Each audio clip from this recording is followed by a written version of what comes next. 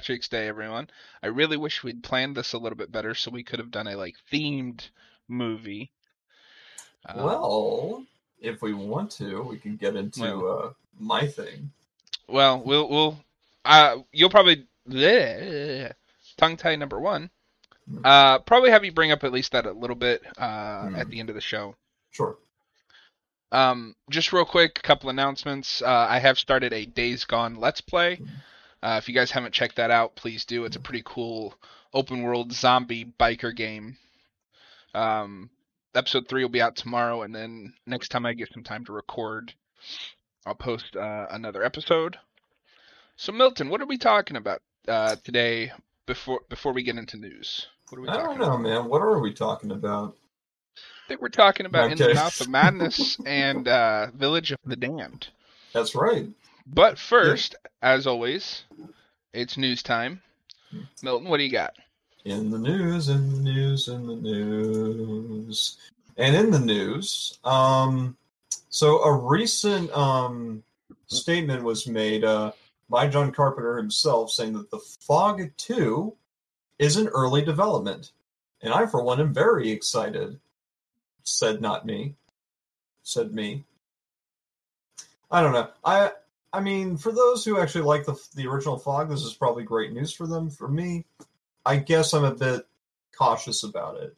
Hopefully, there's a lot of stuff that he's done, a lot of stuff that he's learned since then. So hopefully, this would be a better sequel than the original, in my opinion. Or in general, we would hope that it's a better sequel anyway. But yeah, some of the quotes here. A lot of the article just states about essentially what John Carpenter has made, because a lot of people in the public eye don't know him by name. And of course, it sets the Fog is set in a coastal Californian town. Blah blah blah blah blah. He says there's been talk of a sequel to The Fog. There's been talk of sequels for a bunch of my movies. They just haven't happened yet because of various reasons. But yeah, we've talked about them, and I'm open to them. So it seems like it could be something that could happen. Cool. If not, oh well. At least, hopefully, it seems like John Carpenter is at least open to the idea of making movies again. And that, honestly, is what I'm more hopeful for than anything in particular with a sequel. Because I would be fine with just about anything. Unless it's another Halloween thing. I think you should branch out from that. But Well, that's hold off on saying that until we get to next week and you watch sure. what are, from what I understand, are two of his worst movies. Well, sure. There was that too, but But no, I at mean, least in all yeah. seriousness, sorry to interrupt, but I would be down for him directing another movie. Hmm. I just hope it's the right script. Yeah, I would hope so too. Yeah, it's something he has to be passionate about, which is stuff that for the most part he's done so far. Of course, most of his passion recently has just been with doing music, because at least that he's not going to get reamed by audiences unnecessarily because they don't understand what he's doing. So You heard it here, folks. Next John Carpenter movie is going to be a musical. Um, but no, I mean, I can't immediately get excited for a sequel to The Fog, especially what it's now 40 years later. yeah, I would watch a remake. I mean, I know we did one in the 2000s, but I think you could remake it now and it'd be better. yeah, I think so too. I mean, it was remade in 2005. I still have to see it. Yeah. Yeah, sorry, you're No, right. you're fine. I'm just No, messing it's with like you. I just blanked out for whatever reason. But I don't know how you can make a sequel to The Fog. I don't know how you could, because based on the story, it kind of just ends. The curse is lifted. I don't get what they could do afterwards, because it's like the ghosts are appeased now. Okay. So here's the problem with that is you're expecting them to have any kind of artistic integrity. I know. John But Carpenter literally blows Michael Myers up and Loomis at the same time at the end of Halloween 2, and they made 4 more films. sure, I'm talking about Carpenter specifically. Was Carpenter involved in the Halloween sequels? Just 2 and 3, but 3 No. is its own weird thing. I suppose there's always room for more of that sort of thing. I wonder why you wouldn't want The Fog specifically. to have a sequel. Yeah. You could do something with it, I guess, but I feel like it would just detract from the original too much. Well, and there's a whole bunch of films that of his that have been talked about getting sequels or remade. Yeah. Like Blumhouse wants to do The Thing. Blumhouse will be Blumhouse anyway, so certain portions of Blumhouse will be Blumhouse. I'll say that. Yeah. Okay, so just to keep things moving along, my first article isn't isn't a lot, but I'm just going to throw this out there. I have two, just because the second one's not really news, but it kind of fits with this being St. Patrick's Day. The first one is we've confirmed that the new Texas Chainsaw Massacre movie will be a sequel to the original, featuring Old Man Leatherface, because that's what we all want to see as our slasher icons get old. They get more horrifying, certainly. Now, I'm giving this film the benefit of a doubt because it is directed by, I'm going to butcher this guy's name, but Felder Alvarez, who did the Evil Dead remake, which is quite good. And he did Don't Breathe, which was also quite good. So if he can keep that kind of gritty, realistic feel that he really perfected in those movies, well, Evil Dead, he makes it as realistic as you can make a movie about people getting possessed and like mutilating themselves. But the gritty feel, that's perfect for a Texas Chainsaw movie. But it's got me like, I don't know about Old Man Leatherface. That's about as in. I mean, like, you can make that work because now we've got Old Man Michael Myers, and like that movie was really good. But you know, Oh, it doesn't. The thing is, of course, about these slashers is that for the most part they seem immortal. So I feel like the fact that you could tack on age to them might detract from them.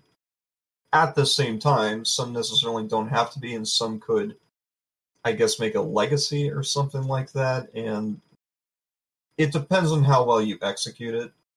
Yeah, well, Old Man Leatherface could be horrifying, and that could work. And I want to do a slasher month at some point because if anybody doesn't know, slashers are my go-to genre of horror. Not almost none of them are good films, but it's like comfort food. You know, you put it on and it's fun and like Jason X, right? Like Jason X. You have fun for an hour and a half and then you move on with your life. But the biggest mistake that Jason like Texas Chainsaw Massacre, those are all just people.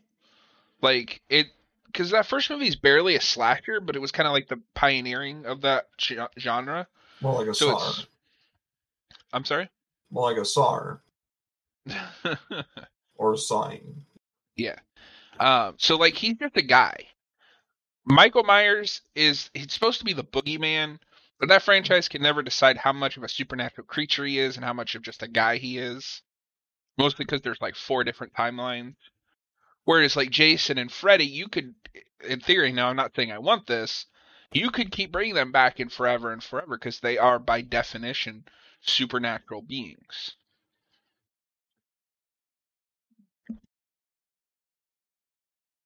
But I don't know. I will wait and see. You know my catchphrase on this podcast, I'm cautiously optimistic. Mm-hmm. But the other news article, and this one is slightly more relevant to the date today, is Bloody Disgusting has put out an article of Leprechaun sequels that almost happened. With the headlining one being Leprechaun versus Candyman. Mm. I cannot imagine a world where that movie is made, but I kind of want to see it. Yeah, it's like high art horror versus whatever the heck a Leprechaun is trying to be. Some of the other ones that they mention is Leprechaun in the White House, Leprechaun in the Old West. Warwick Davis had a Leprechaun pitch where he would have like a wife and kids and etc. Apparently he was going to meet the Wishmaster. Mm-hmm. They wanted to do a sequel to that really shitty reboot they did a few years ago. Mm-hmm. That reboot is super interesting, and only in the fact that you take a series that is built on being campy. Like, the director and the writers know that a killer leprechaun is a stupid idea, and they play with it. And WWE was like, no, we're going to make it a gritty slasher. He's not going to say any dialogue. and it's going to be the most boring movie ever made. What do you think about any of those proposed sequels? Vampircon sounds a bit. That sounds so horrible that it would be fascinating to watch. Watch Leprechaun in Space. It's thing is that sometimes, yeah, you're right. It's comfort food, so it's like whatever crazy concept you want to go, so long as it always ups the intensity of the crazy idea that it's doing. If there's a market for it, if there's an audience for it, sure, why not? I'm not sure if I would be into it specifically. There's so many other horror movies to watch. Maybe give some other smaller projects or some up and comer new IPs some time in the spotlight. I don't really think anyone would have the expectation that another Leprechaun movie would be good. Exactly. You would probably have to find someone who would just be really, really invested in this, want to deconstruct the idea, but still make it fun. Well, see, it's interesting you say that because I think I posted this in our group chat. Yeah. But Darren Lynn Bousman, who directed Repo, expressed interest in after finishing the new Saw movie, because we got to make number 9. Right. That he would love to do something. Speaking of franchises that never die. Apparently. And I love the Saw movies, but like they ended, like it's done, stop. But he tweeted out to Lionsgate that he would love to do something with that property. Oh yeah. I saw the thing. Yeah. If I guess do you want to read it out, or would you like me to read it out? Because I think. Go ahead. Okay. Yeah. So Darren Bousman. So at Lionsgate, if Spiral is a success, can we talk about finally letting me have the Leprechaun franchise and trying a little something with it? Just saying. In parentheses, for the last 10 years. Love you. I would imagine that's how we probably want to deliver that. No, I didn't love that movie, even though it's like tailor made for me. But I agree, it is worth a watch just because that movie is batshit crazy. Like the resurrection scene for that movie is him bursting out of a guy's dick. That movie knows what it is, and it had like a $2 budget because all of those sequels were straight to DVD in the 90s. VHS? Oh no, you said DVD. You said DVD. No, it'd be straight to VHS because that was early 90s. Could have been in DVD, perhaps, if they were early adopters, but more than likely it was probably VHS, at least for the majority of them. I'm just so used to saying straight to DVD. All right, so I think that about covers it for news this week. I hope everybody had a great St. Patrick's Day. So, Milton, I don't know about you, but I think it might be easier to start with Village of the Damned, because that is a much more straightforward film. Sure. What did you think of Village of the Damned? I liked it. I really did. And not just because we saw the original Marky Mark. I'm not sure if it's a cardinal sin to call him Marky Mark, but... Yeah, nowadays it's straight to Netflix. Yeah. But yeah, Village of the Damned, I guess a quick summary of the story is an idyllic, small, probably Midwestern town. I'm pretty sure it's Midwest. This town, idyllic, peaceful, everybody's happy, doing what they do. And then a looming shadow falls over. Everybody within a certain bounds essentially is knocked out, and the women knocked up. And eventually all the women in the town who are capable of doing so bear these strange children who are super intelligent but almost having no sense of empathy or any sort of feeling just at all. They only regard themselves in terms of survival and other people, and pretty much everyone else is a threat or used. And it is eventually revealed, bum, bum, bum, they're aliens! Ah! Was that revealed? I must have missed that. Basically, aliens came in and essentially, and they put in their DNA. So it was like it was like a molding of humans and aliens, to the point where, although they would still resemble those who gave birth, the major DNA portions would come from the hosts that came in. So Okay. it's aliens. We have the major players of Christopher Reeves, and we also have Mark Hamill. That's why I say Marky Mark, just as a joke. Oh, okay. Yeah. I thought you legitimately meant that Mark Wahlberg was in this movie, and I was like, I don't No, remember seeing no, Mark no. Wahlberg in this movie. No. I That's was what I like, was wait, saying. what? And eventually, Christopher Reeves has to unlock his inner Superman and battle these alien children, while one eventually manages to realize some humanity. See, I find it funny that you say his inner Superman, considering how he deals with them. Yeah. Um, Self-sacrificial, but yeah, sure. yeah, I mean, but he still, spoilers, murders all of them but one. Well, I mean, to be fair, To be fair, they absolutely deserved it because they were all monsters. I just found the Superman comparison funny because of the way he yeah, deals with them. sure. I when I went to bed after watching this, I was very conflicted. I am leaning on the side of I did not like this movie. And most of it, I don't know if it's an issue with the film or just an issue with my taste in film. I feel like this is the most distilled Carpenter, good and bad. None of the people in this town are ever developed to a point that I give a shit about any of them, except maybe Reeves. I forgot Mark Hamill was in this movie until he showed back up with the shotgun and killed himself.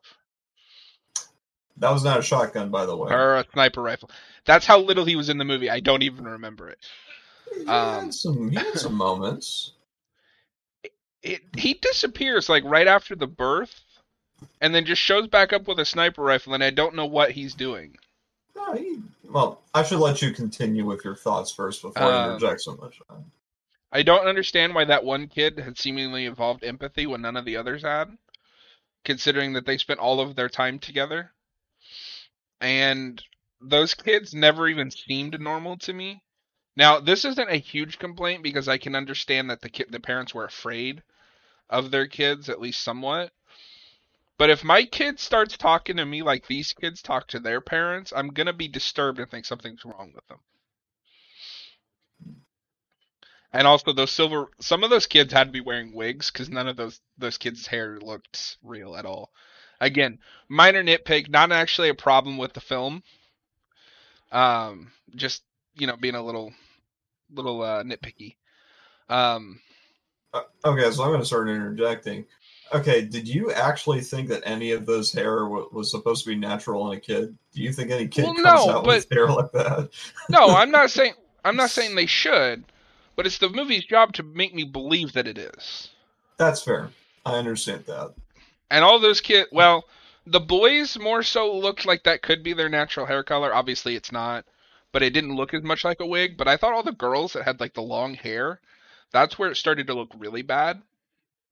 Sometimes there was that there. It's hard to pull it off, especially on a kid. But I will give this movie points for the tension was well done. It's Carpenter. That's what he's good at. The autopsy scene with what's her name? Kirstie, the main doctor lady that comes to town. Kirstie Alley. Yeah, when they make her like cut herself up. Dr. Susan Werner. Yeah, when they make her cut herself up, that was great. Also, did you recognize the janitor? Yeah, shoot. What is his...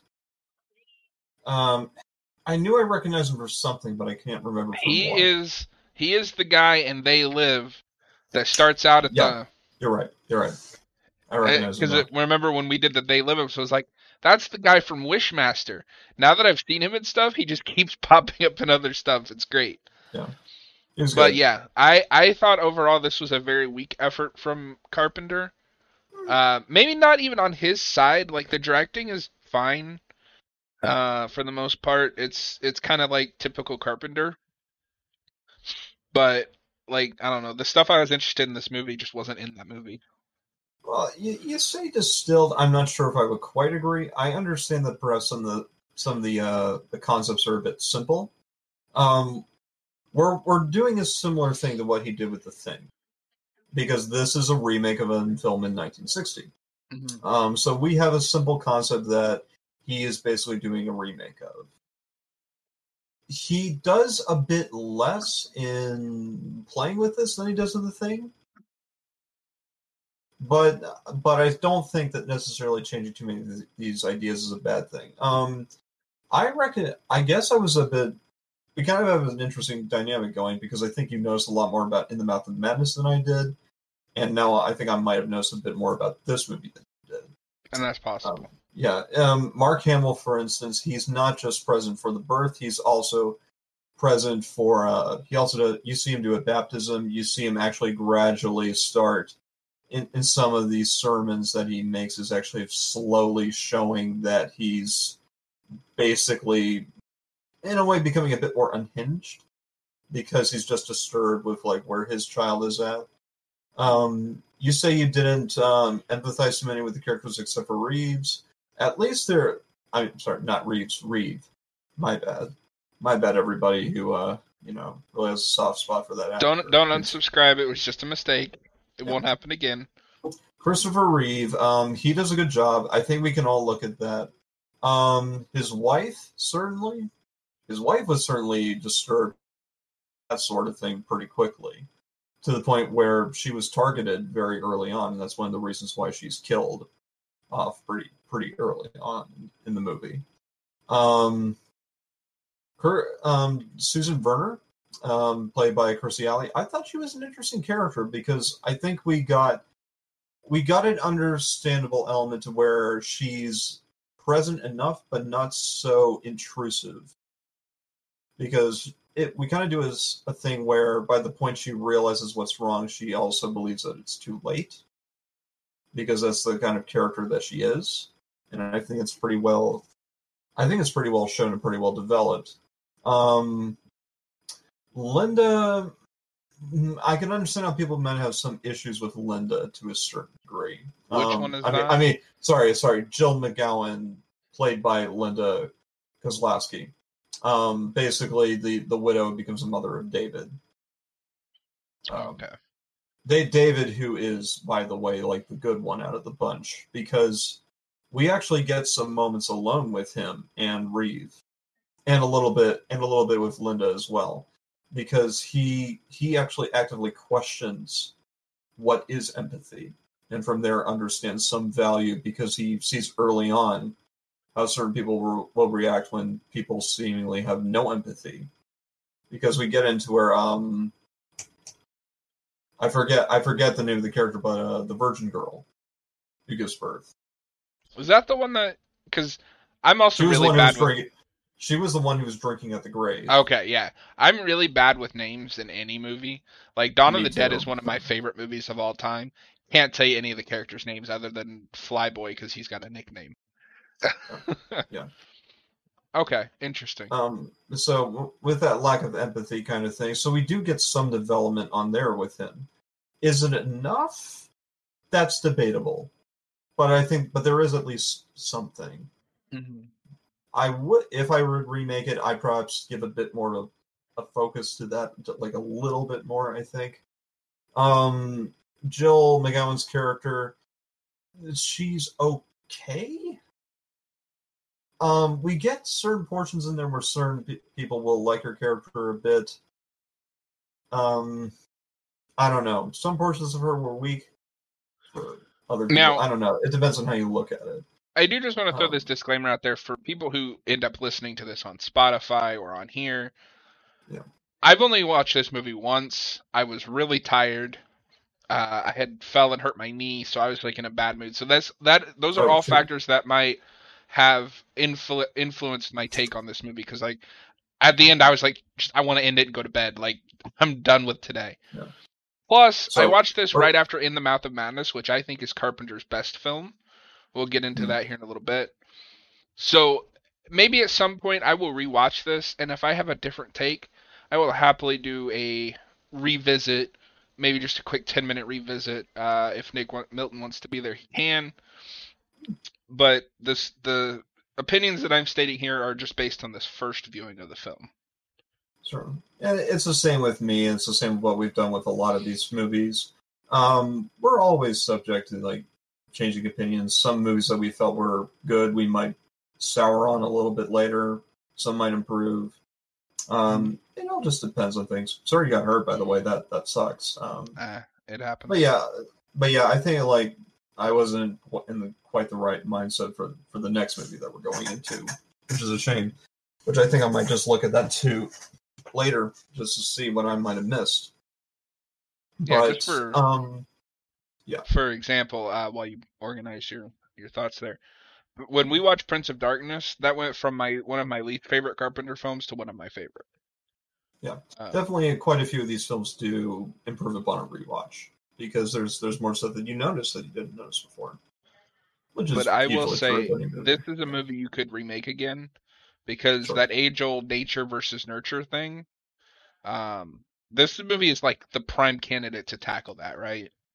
I would say so. Yeah, this is probably the best movie that doesn't revolve so much around time period kind of things, because we have a lot of other John Carpenter movies where some of these things are kind of time locked to a certain degree, and this one works well to the point where you could remake this even now, it could still work. Yeah, so maybe even put in Mark Hamill again, I guess, if you want to. I don't think they will, but that would be he can be the Kirstie Allen character.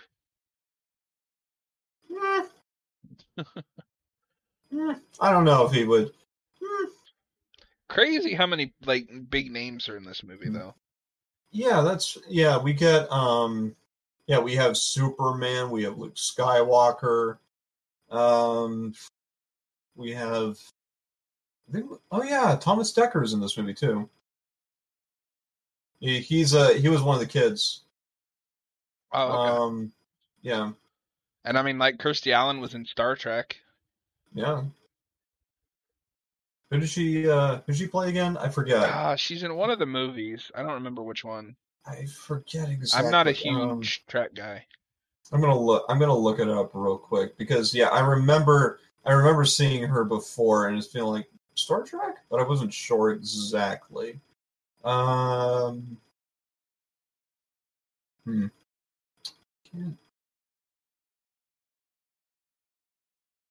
don't see it. I don't see anything. She was in Star Trek II: The Wrath of Khan as a Savik. Oh, okay. Yeah, so I'm not a big Trek guy, so I haven't went back to those in years. Yeah. There's some horror episodes in Star Trek. If we ever want to tackle like that or like Next Generation stuff, I think this would be cool. If we wanted to. Well, chat, if you would like to see, or anybody, if you're listening after the fact, if you'd like to see us look at some horror television, post it in the comments. Oh yeah, Noah, he called it out before I did, like right before. So. Thanks, Noah. Sorry we weren't paying attention to chat.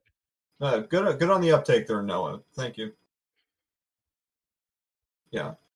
Yeah, there's a very interesting film, and at least to my sensibilities, but when I say this is like pure and unfiltered Carpenter, there's kind of a byline that I've noticed in most of these films is like he's more there for the tension and the horror, and a lot of the character stuff kind of gets thrown to the wayside, which in some films is fine. But like with Christine and this one, I wanted more character stuff.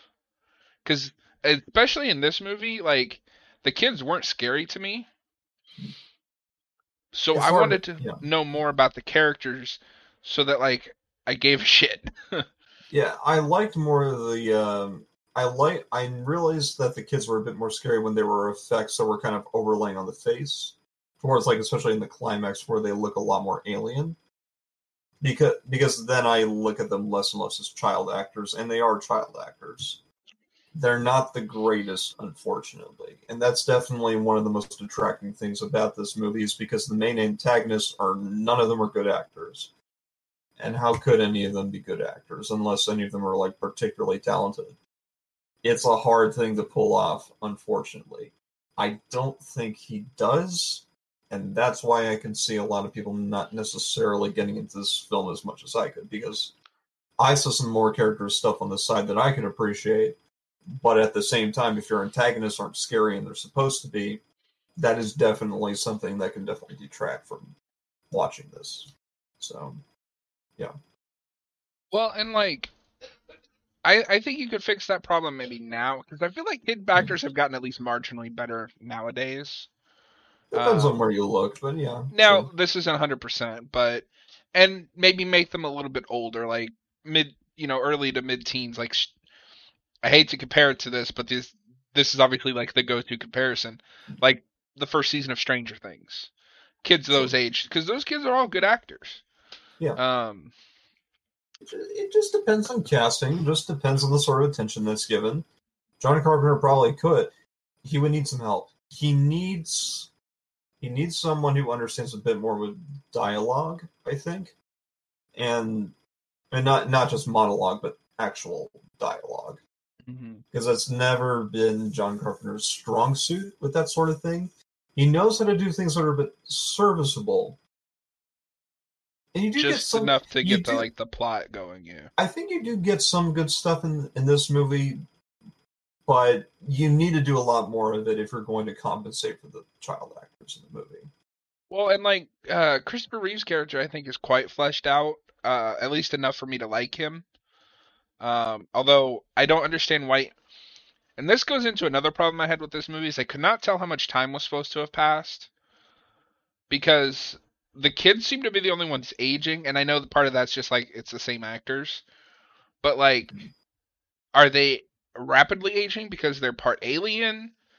Is this over the course of a few years? Because like you I have that weird scene with him before the end of the finale, end of the fight, where he kisses that other woman, the single Sure. mom. But because we're not established any kind of like time frame, to me, his wife died like 10 minutes ago or 20 minutes ago. Yeah, that's Jill McGowan, played by Linda Kozlowski, is what you're talking about. And I thought it was a year by year passing kind of thing. I don't think they were rapidly aging, and I think it works better if it's not rapidly aging, because you definitely need more time to justify how the town goes from accepting to very hostile pretty quickly. And I Because mean, you're otherwise it would be so quickly. probably, yeah, and I mean, you're probably right, but the idea of them being aliens opens that question up, and then I can't stop thinking about it during the movie. Yeah, sometimes it's harder to. I'll say this, something which Carpenter can improve on is sometimes use the fade in kind of technique with cutting between some of your shots and some of your scenes, especially if you want to show the passage of time. Or And even, we don't really get a lot of that, if any of that, in this movie. or even just And have like a bit of dialogue, like, oh, it's been 5 years since this event happened. I personally prefer more the cinematography being able to speak for itself. But yeah, if you have to do it that way, sure. And we didn't really get either of that, so I can see how it's confusing.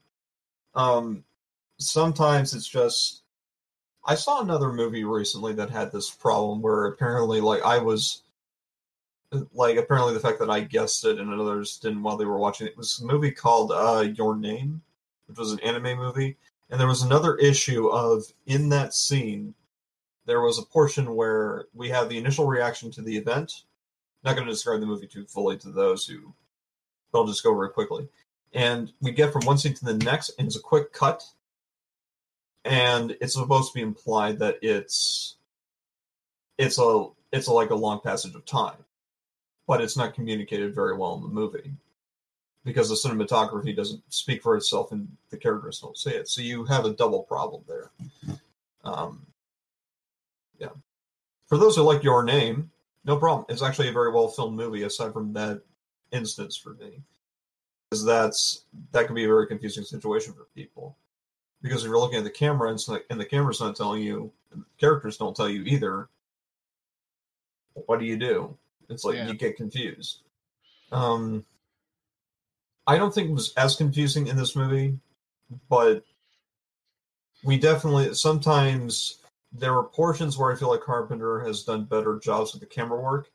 This movie suffers a little bit. It gets better towards the end, but in certain portions where it gets slower, sometimes the camera work just feels a little lazy sometimes. Well, and let me just say that this and In the Mouth of Madness do not like binge well together. No. But yeah, I mean that's kind of where I'm at with the movie. I definitely need a rewatch to cement my feelings on it, but obviously didn't have time. You're getting our first impressions, folks. First impressions. That's what this podcast is for. I might go and do like a revisited review at some point. It would be just a real short, like, this is what I think this time. But I'm not gonna do that every time I watch a movie. Like, that's insane. Just off our game because the Dagos isn't here. Yeah, I know. It feels empty without Austin. Yeah. I'd say don't tell him I said that, but it's recorded on YouTube. Yeah, he's gonna see it anyway. Well, and if he watches the channel. You'll know, you'll hear, you'll listen, you'll see it. Yeah. So any final thoughts before we move on to rating and if we would watch it again? Final rate.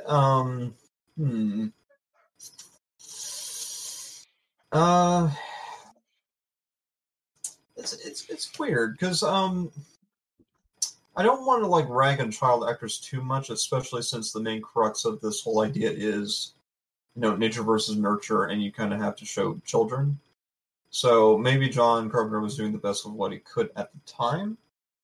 It's a shame, though, that sometimes the concept that you're very driven towards it just hangs itself sometimes, if just certain portions of it are just flawed from the design. So I don't want to rate the movie too badly because of that and detract too many points from it, but at the same time, crux of the points from it. Yeah, that's my thoughts on that.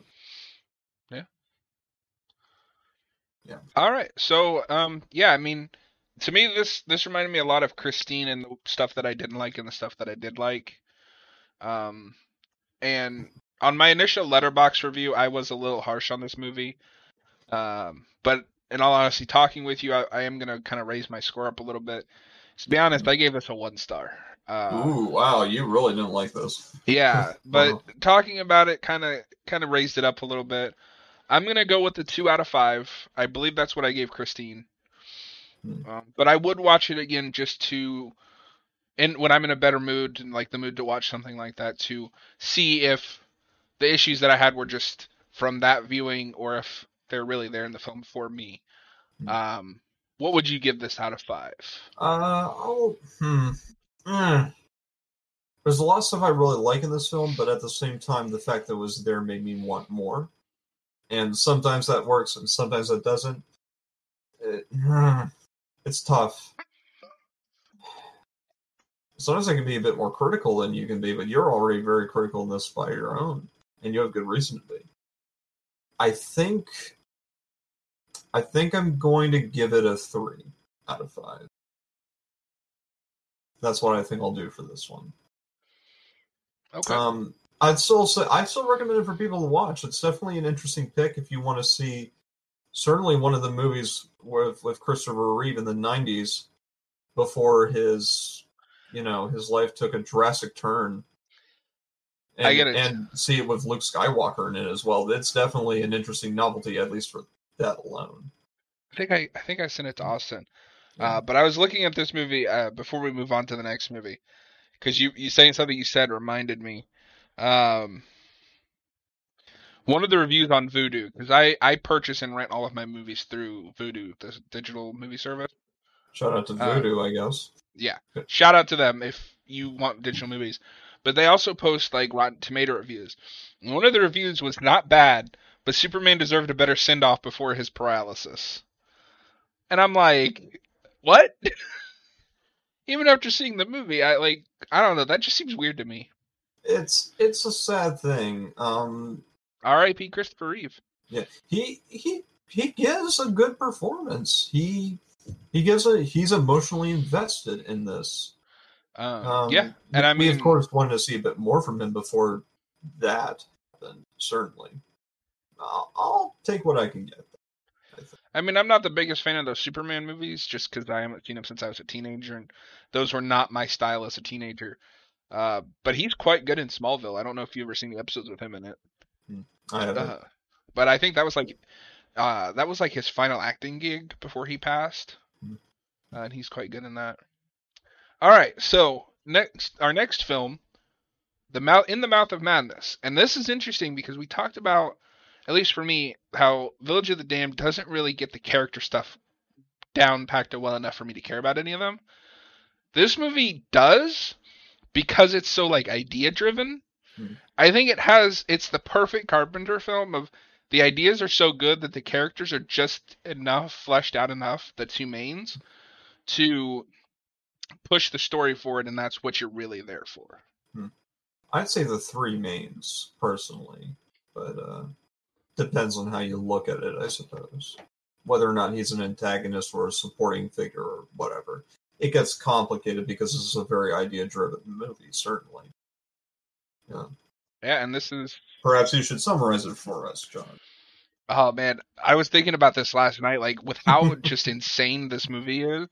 How do you even summarize this? Yeah, how do you get at this properly without, like, giving too much away at the start? And just... Man. Okay, so... This is about an insurance investigator who investigates insurance claims to see if they're fraudulent or not. Is looking for this author Sutter Kane. By the way, do you read Sutter Kane? Do I read Sutter Kane? No. No, I don't. Sorry. Who is sent in to investigate this insurance claim from a publisher's office, because their big lead has gone missing, or their big author, big lead. Oh my God, their biggest cash cow basically has gone missing. All sorts of weird shit happens, and then it just goes off the rails in the best possible way. So, what did you think of In the Mouth of Madness? Here's the thing, I was okay with it. I think on a rewatch I'll like it a lot better. There's a lot of stuff that I really like about this. It's very idea driven. The concept, of course, is John Carpenter's fascination with the works written by H.P. Lovecraft, who, whether we like him or not, was a very good writer and understood what he was doing, and essentially pioneered a portion of the horror genre that won't be forgotten for a very long time because of the legacy he left behind. He was a very imaginative person and understood how to create a mythos of like dark figures that was, in terms of like mythology and like a lot of different stories, you definitely see a great contrast between how the older way of telling these stories of these larger than life figures, you have those molds there in culture, and then you have what H.P. Lovecraft did, and you see how he was playing with the concept. He deconstructed it and made it even darker and understood how that could impact people much more psychologically as characters within these diegetic worlds with these, if these thick creatures, if these flawed beings were essentially a lot more powerful, a lot more mysterious, as they probably would be, how people would interact with them, it would basically create these very scary situations. And you see that appreciation with Carpenter as he writes this movie. It's not like he's ripping off H.P. Lovecraft, but it's very inspired by it. A lot of it is built to the point where even a lot of quotes are basically straight from H.P. Lovecraft as well. Okay. You get those too. Absolutely. Okay, so let me ask you this. This is obviously, as in his self-proclaimed Apocalypse trilogy, the third film. Do you see why he considers those three films a trilogy? Do you think this stands with The Thing and Prince of Darkness? The Thing is, and this is what perhaps I'm not seeing, I don't think it can be. I think he's wrong. Because it gets hard, because especially when trying to summarize this film, and we'll have to get into spoilers eventually if we're discussing this very critically. So as we should probably say more often, spoilers. If you haven't seen these films, please do so before you watch these reviews. They're only 30 years old.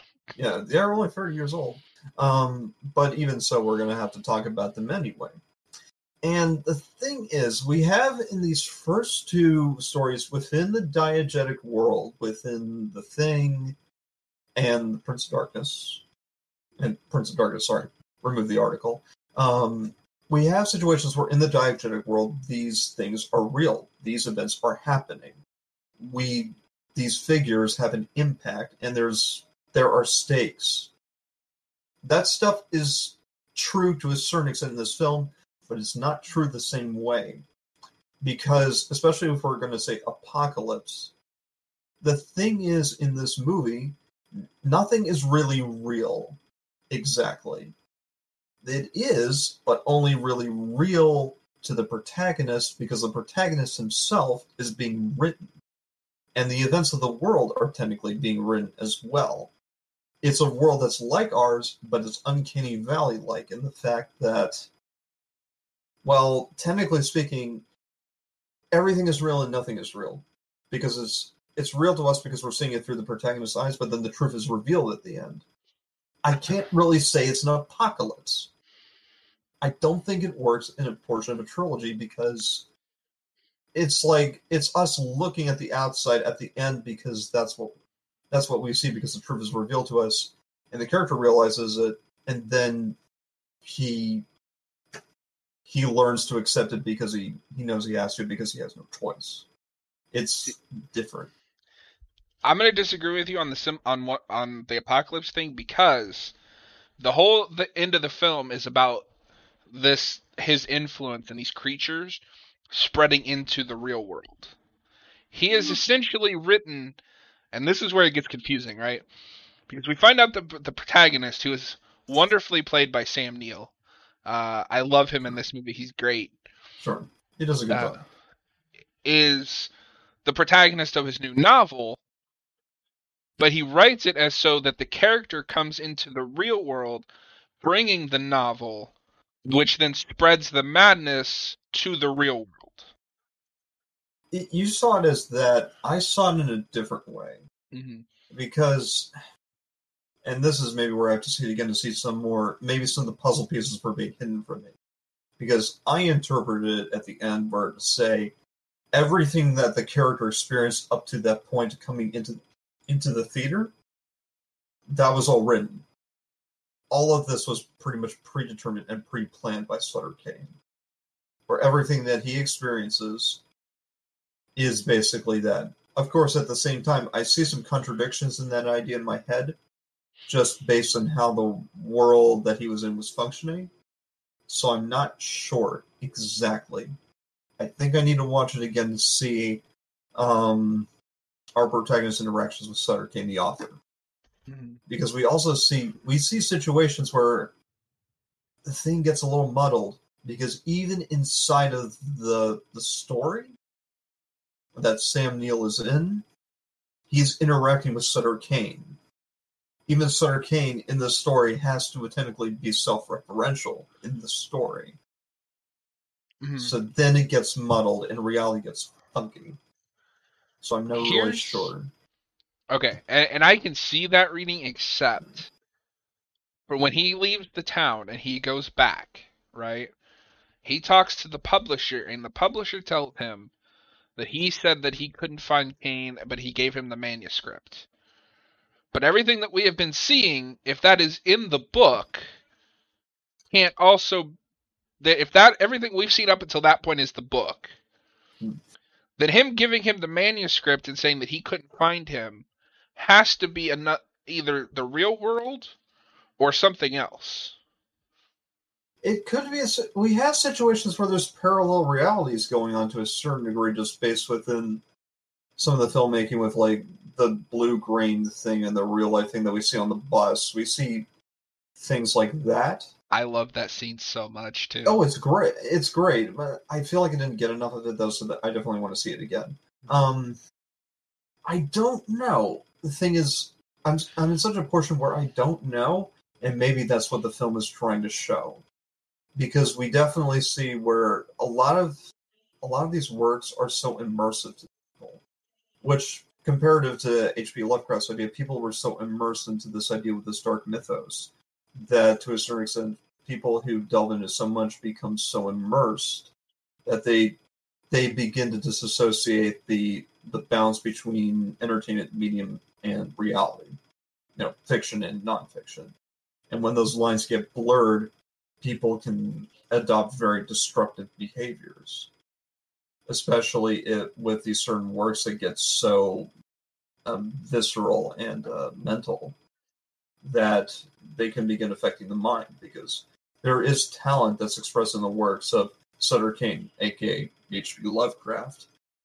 But of course, the more further and further into darkness that you delve into, it can't, especially if you get into it as a reader, it can affect you negatively. Mm-hmm. It's possible, especially if the author is so talented. So. Well, and the other thing is, because I agree with you that there is some reference to parallel dimension. Because the way I read it is from the start of the movie until he leaves that town is the book. Because Sutter Kane says that even at the beginning of the movie, he is the one who sent the guy with the axe to him at the beginning to set off the motions. But then we get the interaction with the publisher that we mentioned that we never saw. So, and then he finds out that the book has already been released, and then the movie's coming out. So some time has passed. We don't know how much, but enough to get film rights to make a movie. Let's say, a year to make a movie? Maybe more.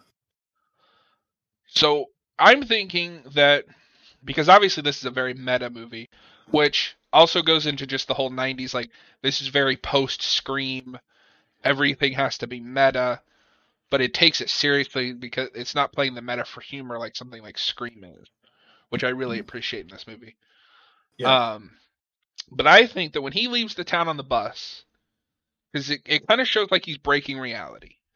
It is Sutter Kane has somehow figured out the way to write his novel to come into the real world. And this doesn't even make sense while I'm saying it, but that's kind of what I love about this movie, because it's just like insane. To deliver the manuscript for the novel so that it gets published and read by everyone. Yeah, that's why sometimes I feel like certain things don't make sense because they wouldn't work in the diegetic world. That's why I feel sometimes is that reality gets funky, and now we can't exactly look at anything as truly real in like the diegetic world beyond the diegetic world, so to speak. Because we also have parallel realities thing going on. The character, his visions are getting blurred between the fiction and nonfiction, especially. Well, and it gets trickier as well because we don't see anything that like either protagonist doesn't. I don't consider Kane the protagonist because he is very clearly the antagonist to Sam Neill. I'm not sure if antagonist is the right term exactly. Maybe not the right term, but it's the term that closely fits him. Because Sam Neill is clearly the protagonist, and then you have the secondary protagonist, which is the woman. I can't remember. Kylie. His name is Trent, and her name is. The character's name is Linda Stiles. Where the hell did I get Kyle?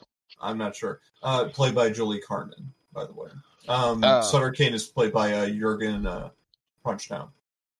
But yeah, she is clearly like the secondary protagonist until she reads the book. And I love that scene. It's haunting where he comes back to the hotel and she's like, I'm losing me. So clearly like this book does something to people. But we only see what the protagonists see. Sure. I'm not sure if I would consider her a protagonist so much, whereas I might consider maybe a deuteragonist. Where that's probably a better word for what I meant. I guess Sutter Kane does have to be an antagonist. It's just his effect on Sam Neill's life, depending on how things are. In the movie, I guess he's an antagonist or he's some sort of nature figure that's both equal opposing but also equal supporting opposing. Mm-hmm. So it's tough. It's tough to view it in this way. Like the lines between the ideas of good and evil are a bit blurred in this movie, purposely so, because we're not dealing with black and white here. We're kind of dealing with like a delving into the gray to a certain degree. But there is an idea, of course, is that we should not be too immersed into these ideas of fancy, a dark fancy, so to speak, that we lose ourselves so much and lose our sense of reality by delving into something that entertains us. Mm-hmm. Especially if it comes from a very talented person. It's always good to recognize a healthy boundary. So, since Yeah. I'm assuming you've got like either the IMDb or Wikipedia page up. Who got screenwriting credit on this? Because I don't think Carpenter wrote this one. No, it was written by Michael DeLuca. That name who sounds has really familiar.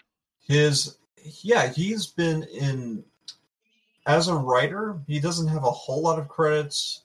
He's done The Lawnmower Man as a writer, Freddy's Dead, The Final Nightmare, this movie, and Judge Dredd, 1995. So he doesn't have a whole lot of... Well, this is clearly his best movie. Yeah, he has not exactly done a lot of stuff, but he has been more of a producer, both a co-executive, an executive, and a regular producer of a lot of other, actually a lot more successful films. We have like Under the Silver Lake, we have Moneyball as well, Friday Night, The Social Network. He has a lot of credits as a producer. Whether or not that is actually him showing any talent or not, I'm not sure, because we also have him producing the 50 Shades of Grey trilogy too. So we have got to do Freddy's Dead at some point so you can see that movie. I cannot believe that's the same writer. Yeah. That movie is batshit crazy. Oh, speaking of credits, we should get to this at some point. Charlton Heston makes an appearance as Jackson Harglow, the producer, basically, the president of the publishing company. Yep, that is Charlton Heston. In that movie. So, I'm gonna make a confession here.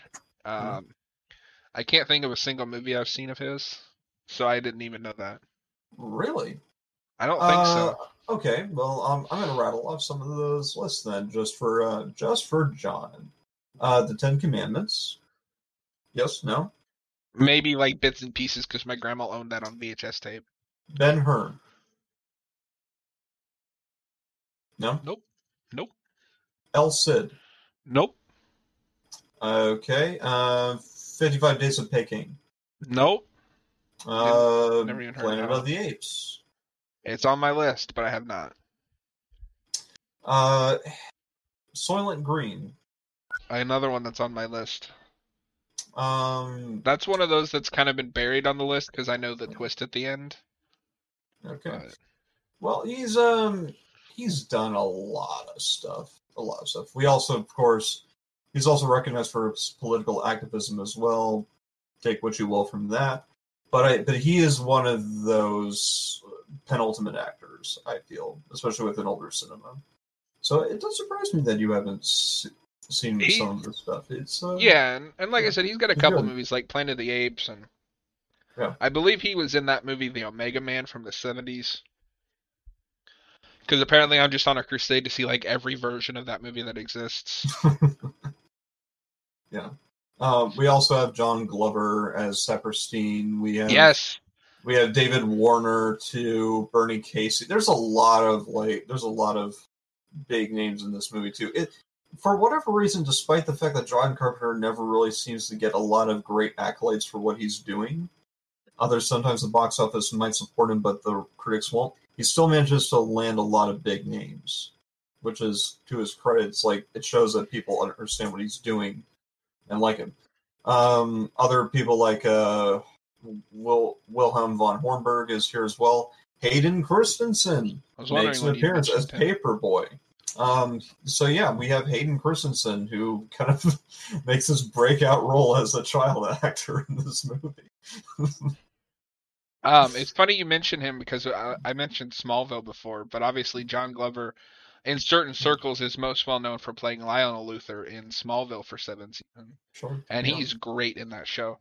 It's He weird. also, I'm sorry, what? No, sorry, go ahead. He also has a cameo in RoboCop 2.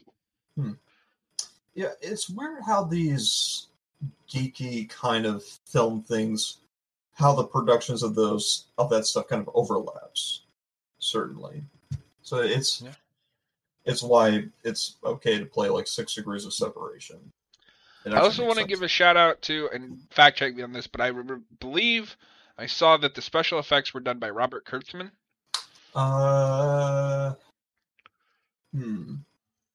Maybe production. Sure, why not? It wouldn't surprise me if you did. Do you not see it on there? No. Let's see. Because the effects in this film are fantastic.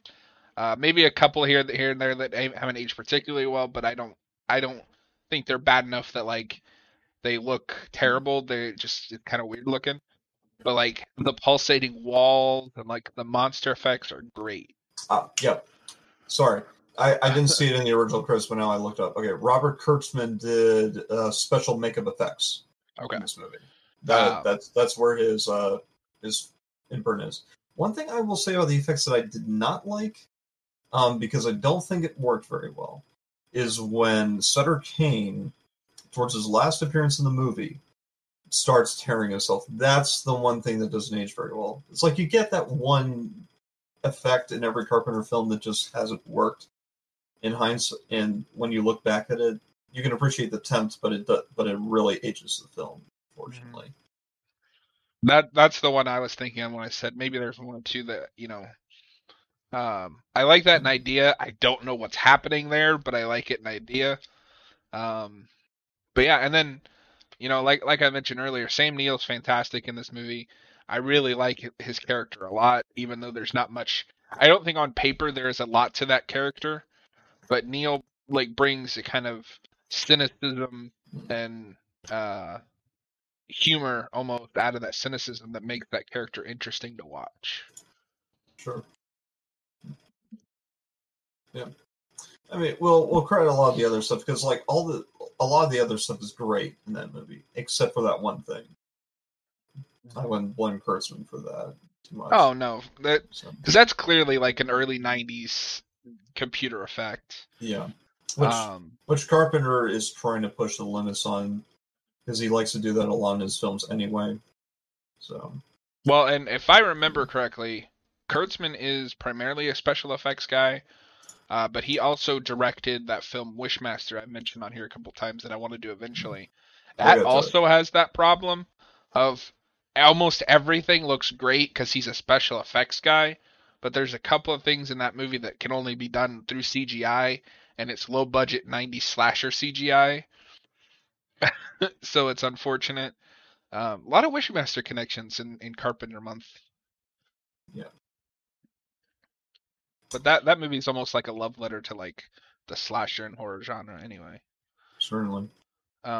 But yeah, I think this is kind of tying together everything that he's done in other films, kind of, or at least in like his monster movies, both thematically and in his directorial style of these weird ideas brought to screen, potential apocalypse, you know, grandiose monsters that are beyond the human comprehension.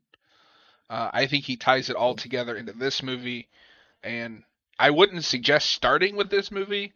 No. This is very much like once you've become accustomed to John Carpenter films. Yeah. But I think this is the ultimate like John Carpenter movie. I don't know. I would certainly have a lot of reasons to praise this movie. The thing is, if what I fear is true about this movie in terms of reality, in terms of like what is actually happening is true, then I feel like my opinion might sour. At the same time, if what you're saying is true, then I would probably have my more informed, because then I would understand a bit more of the rules. So I don't know. It's definitely Carpenter, definitely pushing the limits with what he's been doing before. So I can definitely see what you're saying. And I can definitely see why other people would like this film, just certainly. I'm not so sure it's like the penultimate one. I think that's the thing, personally. I think that's that one because I think that's a good summary of what John Carpenter's filmmaking is. And you can also do that one as a first-time thing. This one's certainly not. This movie is way too cerebral.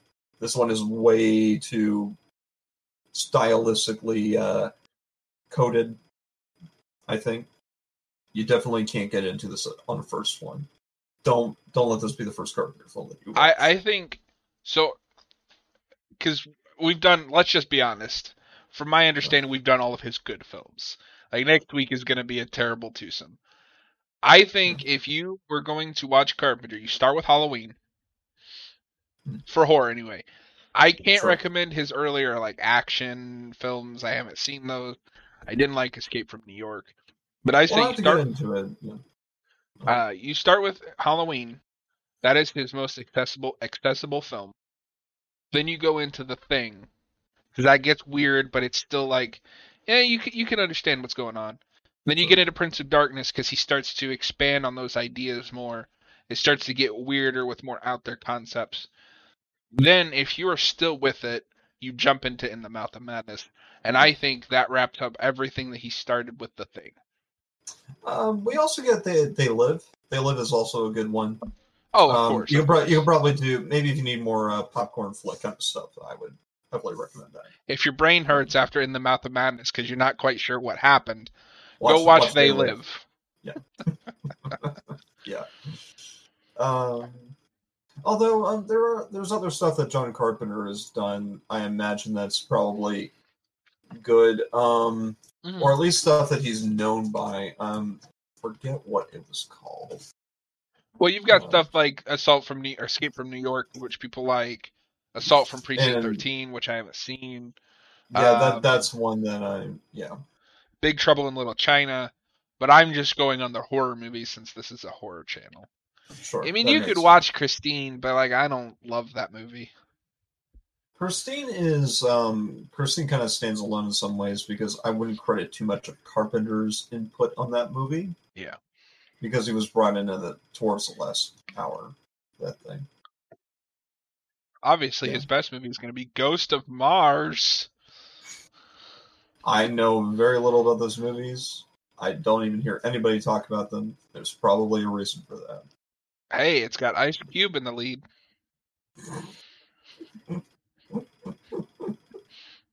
That's going to be interesting. Yeah. You know, I will say I love John Carpenter. He's not my favorite horror director. I love all of his movies. I will be kind of glad to move on and like branch out into other films once this whole thing is done. That's what you do when you do a month of Carpenter. Yeah, we'll do some other event months, but I think it might be a while because I like variety. And as much as I wouldn't say any of these films are similar, you watch enough of them and they start to meld together, at least in like visual style, because it's all Carpenter. Right. Well, before we get too off topic, any last thoughts for this is a brilliant way to cap off his horror filmography. If you are in the mood to watch Carpenter films, don't start with this movie. No. But absolutely watch it. Sure. How would you rate this film? I'm going to give this one a 5 out of 5. And I will absolutely watch this again. All right. For me, this is going to be a tentative thing. I'm also going to rate it. I'm going to rate it with what I did the last one as a 3. It is subject to change because I need to see a bit more of the puzzle pieces here. But this is just based on the impression that I had. I'm going to say a 3 because although I can appreciate the acting and I can certainly appreciate the pieces that are set in place, I'm not exactly sure how they fit together because I don't think the film effectively communicated that to me exactly. But anyway, I would watch it again. And then we'll see what happens. For those that, and I would imagine a lot of audiences might be split on that too. Just there are some people like you who see this who can see what it's doing and they appreciate it. Others like me who might not see as much and it might pass over their heads a bit. But hey, I'm if you just especially like H.P. Lovecraft, you can get into this too. go for it. I'm also going to throw this out there. If you guys like Sam Neill and you want to see him in other horror films, it's not nearly as cerebral as this movie, but Event Horizon is pretty fun. Oh, yes! Event Horizon is wonderful. I love that movie. He legitimately creeps me out in that movie. Yeah. I was really disappointed because Shout Factory recently released a restored version or like a remaster, but they couldn't find any of the lost footage, and like there's a whole thing with chunks of that movie that are Oh, missing. shoot. Yeah, that would have been great. Directed by Paul W.S. Anderson, fun fact. Yeah. Who went on to do Resident Evil. Yeah. Which we'll have to do at some point. Someone basically just yoinked him and got him into this, and I guess he just was. It's a shame because he could have been something. He could have been something, and then he decided to be that. Resident Evil guy. An Alien versus Predator. It sucks because Event Horizon was like a great place for him to jump off into a great career. Yeah. It wasn't like the best film, but it worked. I'll say it. I think it's a great film. I think Event Horizon is a great horror film. I think it's a good horror film. It probably would have been even better with that restored footage. Yeah, probably, but we'll have to take what we can get. Release the Anderson cut. Yeah. Speaking I'm going to say it. I know this isn't horror related, but I'm excited for that Snyder cut. Why? I love BVS. Aren't you jaded to it, this sort of thing, by this point? Batman v Superman is one of my favorite DC movies. I don't get you sometimes, Subject. I don't get you, John, sometimes. But hey, you see things a different way. We certainly don't need two people who see these movies the same way. Certainly, we need to cast a wide net for these things. And Man of Steel is my favorite Superman movie. But I do need to revisit the Reeves movies because I haven't seen those since I was a teenager. When I was a teenager, I was like, "This is dumb. These are like cheesy and look bad." I don't think Superman has been at his best with live action, and I think a lot of the DC properties have been done a lot better in the animated departments. I'll agree with that. Like, yeah, Batman v Superman isn't even my favorite Batman movie, but it's like I love that movie, and I was one of those ones that went into Justice League. Like, I want to know what happens next, and then we got Justice League. Yeah, I don't know if it's going to be a lot better. We'll see. Everyone's saying it's better. Well, I don't know. But this is not the podcast for that. But if we want to talk about horror, I guess we can talk about industry horror, but that's a different subject, technically. But I do want to cover his remake of Dawn of the Dead at some point, because that's quite good. Yeah. Written by James Gunn, fun fact. Or at least partially. Yeah. I know he was involved in that movie.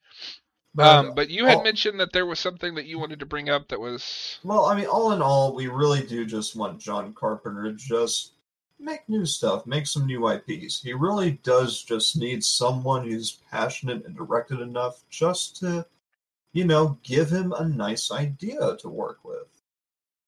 Like mine. Maybe.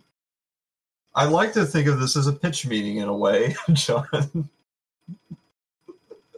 There's a new video series for you. Oh, boy. Now we're ripping off Screen Rant. We're hacks. I was like, well, let's not rip off too much of it. But this idea came up just because it's St. Patrick's Day. And sometimes a lot of these things of like taking these real life events and then twisting them in a horrible new situations to just try to make money off of them.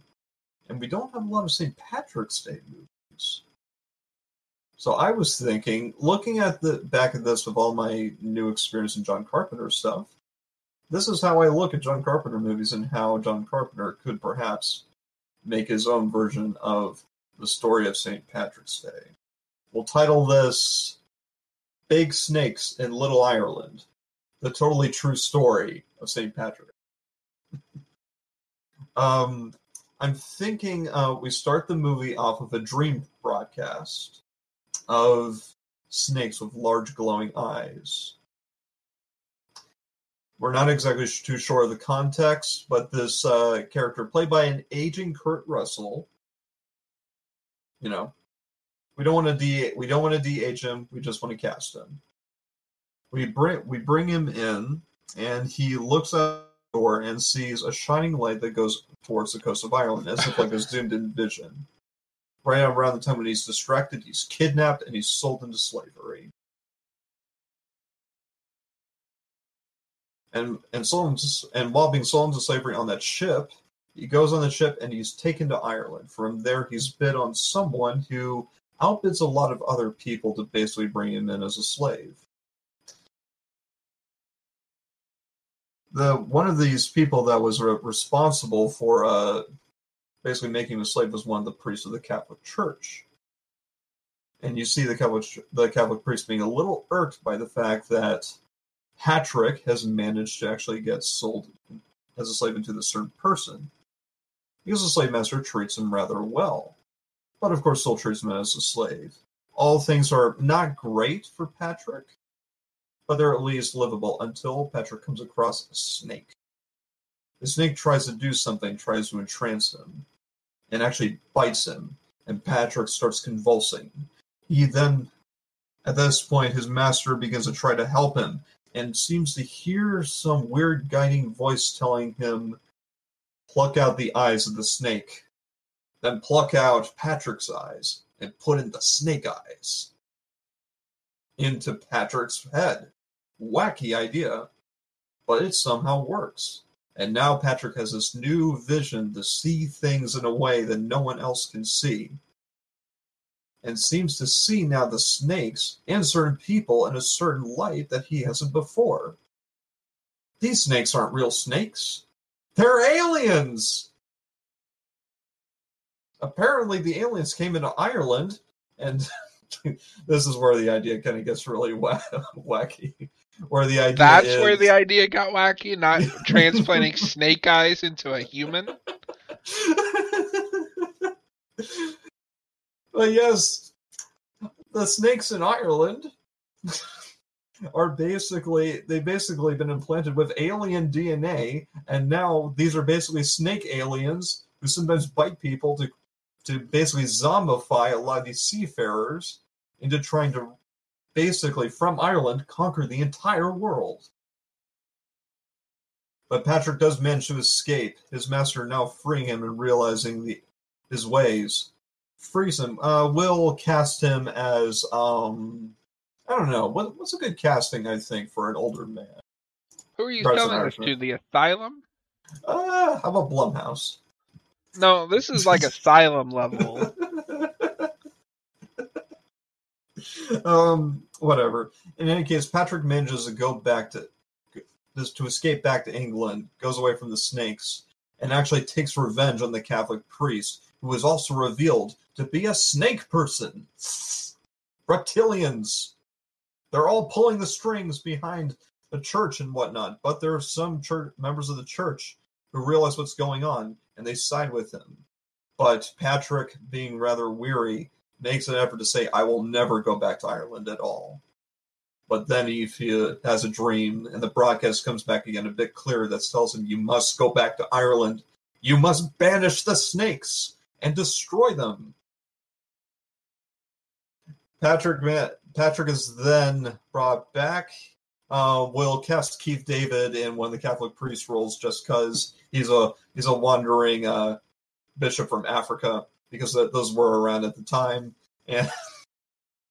and both Keith David and Kurt Russell as St. Patrick and Maewyn Succat will go back to Ireland, and in a lot of action sequences, both entrance and fight the snakes as St. Patrick uses his new glowing eye power to entrance the snakes and gather them all. And eventually, he manages to get them all, goes into a big fight with one of the bigger ones, puts the snakes on a boat with Keith David valiantly sacrificing himself. The boat goes offshore, and with so much saltpeter and whatnot, the boat blows up in spectacular fashion. St. Patrick has banished all the snakes from Ireland. And we go into with a last-minute scene at the end, 1,000 years later to present time. where people celebrate St. Patrick's Day with booze, as well as understanding that he banished the snakes from Ireland and all the great deeds with St. Patrick. When we hear a bit of slithering in the credits, and that'll be the movie. You're fired. That was like Sharknado level of what the fuck is going on. Yeah, that's how I look at a Carpenter movie, I guess, trying to get so many different ideas into one. Oh, I want you to pitch that to Austin, since Carpenter's his favorite director. That's why I was hoping he was here, but he's not. Yeah. So I'll say it again. I'll clean it up. This is a first rough draft pitch. So okay, well, so here's some advice for the next draft. Get rid of all of that you just said. Start over. Caramba. All right. A lot of what I was using is some of it was like real stuff that actually happened to it, but then just horribly exaggerated. Okay, so I think that is going to be it for us tonight. Milton, are you doing anything tomorrow? I don't know. Let's find out. Let's talk about it after the podcast. Okay. Well, yeah. I will post on Twitter if we are able to get together tomorrow night for a gaming stream. So be sure to follow us on Twitter and Instagram. The links are in the channel description. We appreciate you guys being here, as well as, like I said, the first two parts of the new Days Gone Let's Play are out. It's just me by myself, edited down from a Twitch stream. But hopefully I'll get, Milton or Day Ghost there. It's just hard to get all three together outside of the normal Wednesday. But yeah, thank you for coming and hanging out. You and Austin are both integral parts of this show now. Absolutely. Thank you, man. And we appreciate everyone who came by and either commented or subscribed or liked. We couldn't do this without you guys. And we will be back next Wednesday. Have a wonderful night. Thank you Talk for to you later.